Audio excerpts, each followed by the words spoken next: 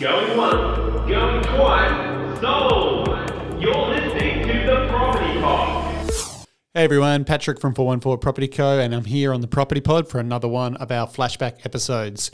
In this week's episode, we're really excited. We've gone through the archives and we've found our favourite bits over the last 3 years on everything to do with open homes. Aaron's pulled out the archives and he's got some classic information that's going to help you understand the market easier. So if you're looking to buy, hopefully these tips and tricks help you make it that bit easier. But on a serious note, why do we need them, John? Why do we need them? Where I suppose the reason why people like it is for a couple of reasons. From the purchaser's perspective, they get to you can ram in a bunch of properties in one set without having to directly book appointments all the time. Yep. So it allows you to, it's like machine gun approach to looking at property. I think it allows as well if you're not sure about a house. Maybe you're like, oh, I like it, but I don't know if I want to go as far as booking a private inspection because I don't want to waste their time if I... That's fair. Absolutely. But the amount of people that I've had over the years that have said to me, oh, we had no intention of coming to this open home, but we thought we'd just come and have a look at it because it was on. Yeah. And we're waiting for one down the road to start. Yep. And then they ended up buying mine. Yeah. Is amazing. So I think people do get a bit nervous maybe about booking one-on-one inspections, and that this sort of method eases that pressure a little bit. Well, and that bears out in our numbers because I'll know if we'll, even on a property that may not have any inquiries that week, but there's a forward open home booked, and then all of a sudden you get, say, 5 to 10 people. It just goes to show once that time's available, like, well, no, we'll just wait to that time. Won't have to reach out by means of, this is a good opportunity, let's go check it out. Yeah. Well, look, when I first started selling though, in that time of the market, it was the volume of people always is dependent upon the market activity, the positioning of the home, the price, and a bunch of other factors. And sometimes if you've got a really interesting one, that can just be a pure instance that 90% of the people just want to check it out. It is the perfect time to host open homes. I know I've seen heaps of the signs around as I'm driving around the neighbourhoods. On your Saturdays, you'll see open home come up this street, and I'm always tempted to be like, should I go in? Because I've got a stick-it-up company car, Yep. I get really worried that they'll think I'm like a spy. Oh, okay. So I don't go. But maybe I could just walk. Well, I'd imagine there are some agents that I've had that before. They're a bit uppity for no reason whatsoever. Yeah. But they're just in the end, it's I don't see it any different. But I'd just go for it, mate. Yeah, I'm not actually looking. It was just like, I want to have a sticky beak. So maybe they're right. I am spying. Well, no, I wouldn't worry about it because it gives good feedback for the owner because they get one more little strike on the people coming through. When I get to an open home, what is my best practice? Like, whether I want to buy it, whether I'm just looking, like what should I do? Like you're putting your name down to say like, yep, I'm interested in this. But yeah, what are the right questions to ask to kind of put yourself in a good space to win the property, I guess, or just, make an impression? Well, if the open home's full and lots of activity there and you absolutely love it, start picking out all the little imperfections to make everyone else aware of it. I start second guessing. God, have you seen the terrible carpentry in this? Did you hear about that house 2 doors down that got robbed last week? Yeah. Okay. So maybe stories that can't quite be proven true or false. Righto. Okay, don't mind that. On a serious note, though. I've always found it's handy to make sure that you can be remembered.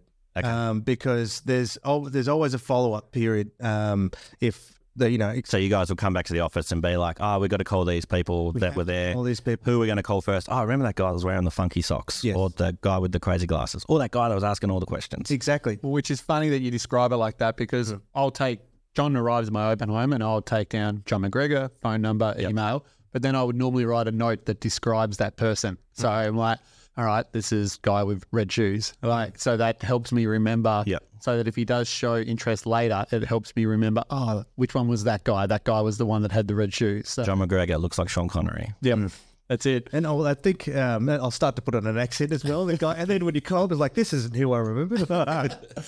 So yeah, getting noticed is important because, look, if you don't say anything to us and you walk through really quiet, you don't really interact with us and you leave, and inside you love that to death and we don't realise that, we then get what we believe is an amazing offer and the owner expresses that, yep, they're happy to take it.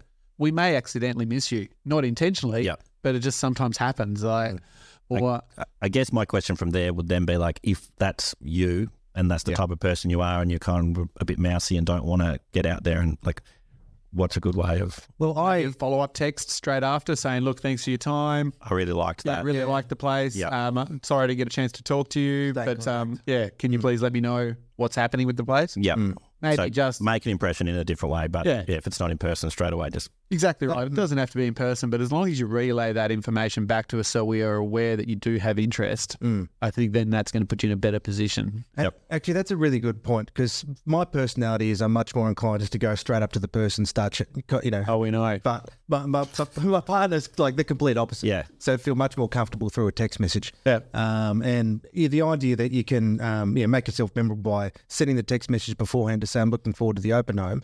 And then that follow-up after is great because you've got those 2 points of reference. But what you're really trying to search for is information because, in the point of negotiation, information is king. So if some key elements are, why the owner's selling, what's the time frame, what's their urgency, what are their expectations, you can sometimes just ask the agent, look, if a price was to be presented today that the owners accept, where would that have to be?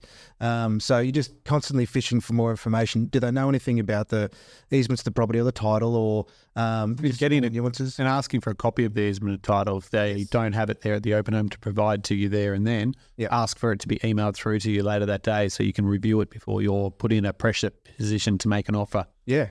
So Well, and that I know when you are talking about making an offer finally, well, all those little terms make a difference because if you know that the owners are looking for it's really important that they could have a stronger contract in a shorter period of time. You might say, well, look, you're intending to wait 120 days, but you might go, well, look, if we really want this property, let's sharpen up our clauses ahead of the game, so that you are becoming much more competitive.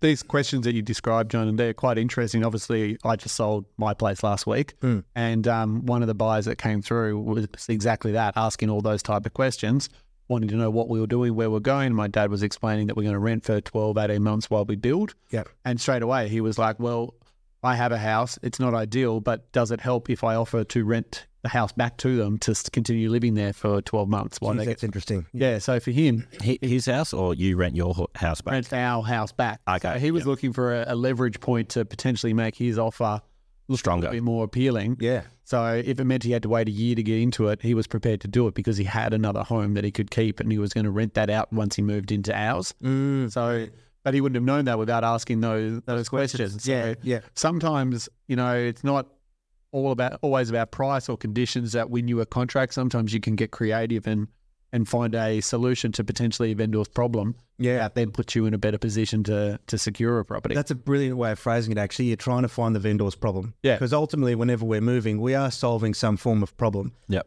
Be it downsizing, upsizing, we're offloading, they're offloading another property, they're under financial stress. And if you can discover their problem, you can be part of the solution to help solve that. And by identifying yourself with the agent, or sometimes it could be a private owner in that case, and be likable. Don't be a douche. Honestly, it's amazing how important that can be, just to be likable. You don't have to be like super charming or anything, but just don't be a douche. Most open homes now are probably properties are getting 2 open homes, I would have thought, before we end up with a contract. Sure. Potentially there was only 1. So you are probably seeing double the amount of open home boards out than what you potentially saw previously. Yeah. No, it was just like the way you guys have described that's kind of, it makes a lot of sense. Like it was kind of, properties were going, prior to the open home, or one would happen and then you don't really have to, like you're talking about like a shotgun wedding, basically, like Exactly. walk in, let's get this done, see you later. Whereas at the moment, there's, the need for 2 perhaps. And sometimes you ask for your father-in-law's approval Well, yes. to buy the house. So, there's a lot of references there that match. Sometimes you need them to go guarantors. So, you never know. Well, and then at least now, the idea you can get a lot more out of an open for inspection than you would have been able to 6 to 12 months ago. Obviously in Hobart. Yep. And what I mean by that is where before I suppose people were just jamming through within 5 minutes, grabbing a contract and hoping that they're going to get a call back in order to submit interest. Now you've actually got the capacity to have a conversation with the agents that are there. And also to then have, space in rooms where no one is breathing down your neck at the same time. Yeah, more COVID safe approach as well. Yeah, and I know, like, as as an agent, and recently I've been acting as a buyer's agent for a friend of mine in interstate, and obviously looking for properties for my partner as well at the time. Yeah. I've worn like all the different hats recently, so it's been an interesting one to observe.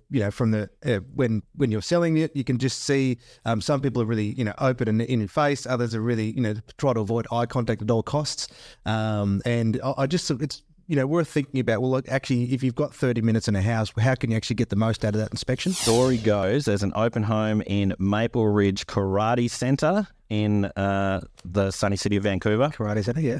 And Michelangelo from the Ninja Turtle movie number 3 will be coming to our free open home this Saturday. So come along and you get to meet Michelangelo. The photo has him with his suit from the official movie. Now, number 3 was the worst of the movies. It'd be really depressing if you turned up, though, and it's just guys standing there. Oh, the suit's long gone. But I was in it. But how crazy is that? This is at the Karate Centre. You got to open an open forum with the turtles there. Yeah, so look, originally when he sent it through, I said, are they selling the karate school or is it for a house? And he said, I've had a misunderstanding and it's actually, come along and learn karate and it's an open house for anyone that's not. I wonder, though, like, what kind of people could you have at an open home that people would, come and want to see? Well, that's what I wondered. So when I said it to Pat, he's like, are they selling a sewer or a pizza shop? Yeah. So I went straight away. Or a secret lair. Yeah. Yeah, but so I was like, oh man, like that's really weird. Like, how many real potential home buyers would you get if they were only coming along to get a photo up with Michelangelo? Yeah. But the thing is too, is I like the idea that there's no context to it. You just walk through the house and there's Wonder Woman standing there, get photos. Like, It's no different, though. How many, true buyers do you get that attend those block open homes that go for days? yeah. Yeah, well, see, that's what I was thinking. There's thousands of people that go through that. So I did some further research on, that's just sticky baking. Yeah, and if I'm buying one of those block houses, I'm not lining up for 8 hours to get into it, have a look at it. No, Yeah, that's true. You're Dave Hughes and you've already gone through and you've already sorted out you're in trouble with your wife. Yeah. You want me to do, mate? Pat had the look in his eye. Do it.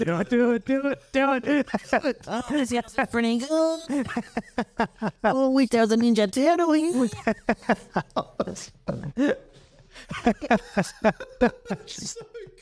It's like he's in the room, isn't it? Oh, yeah. We could get him on the show. Ask him about how his blockhouse is. Are you skilled enough to do both characters? Yeah, well, Oh, geez, we could do it. It'd be a super cut. That'd be a fun editing one. That would be fun.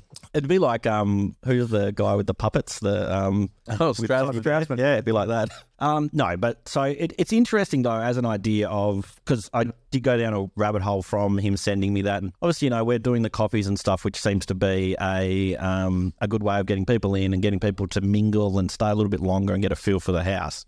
I found another one that happened in Sydney over the weekend where there was a sax man playing. Oh, beautiful. At the auction. So once the auction was over, he busted out the sax man, and it looked like in the video he was doing, the wild sax man video for Eurovision. I just, the one I'm talking about. He was on that Jack Whitehall show I've been watching. Travels. That's a good show. He's very funny.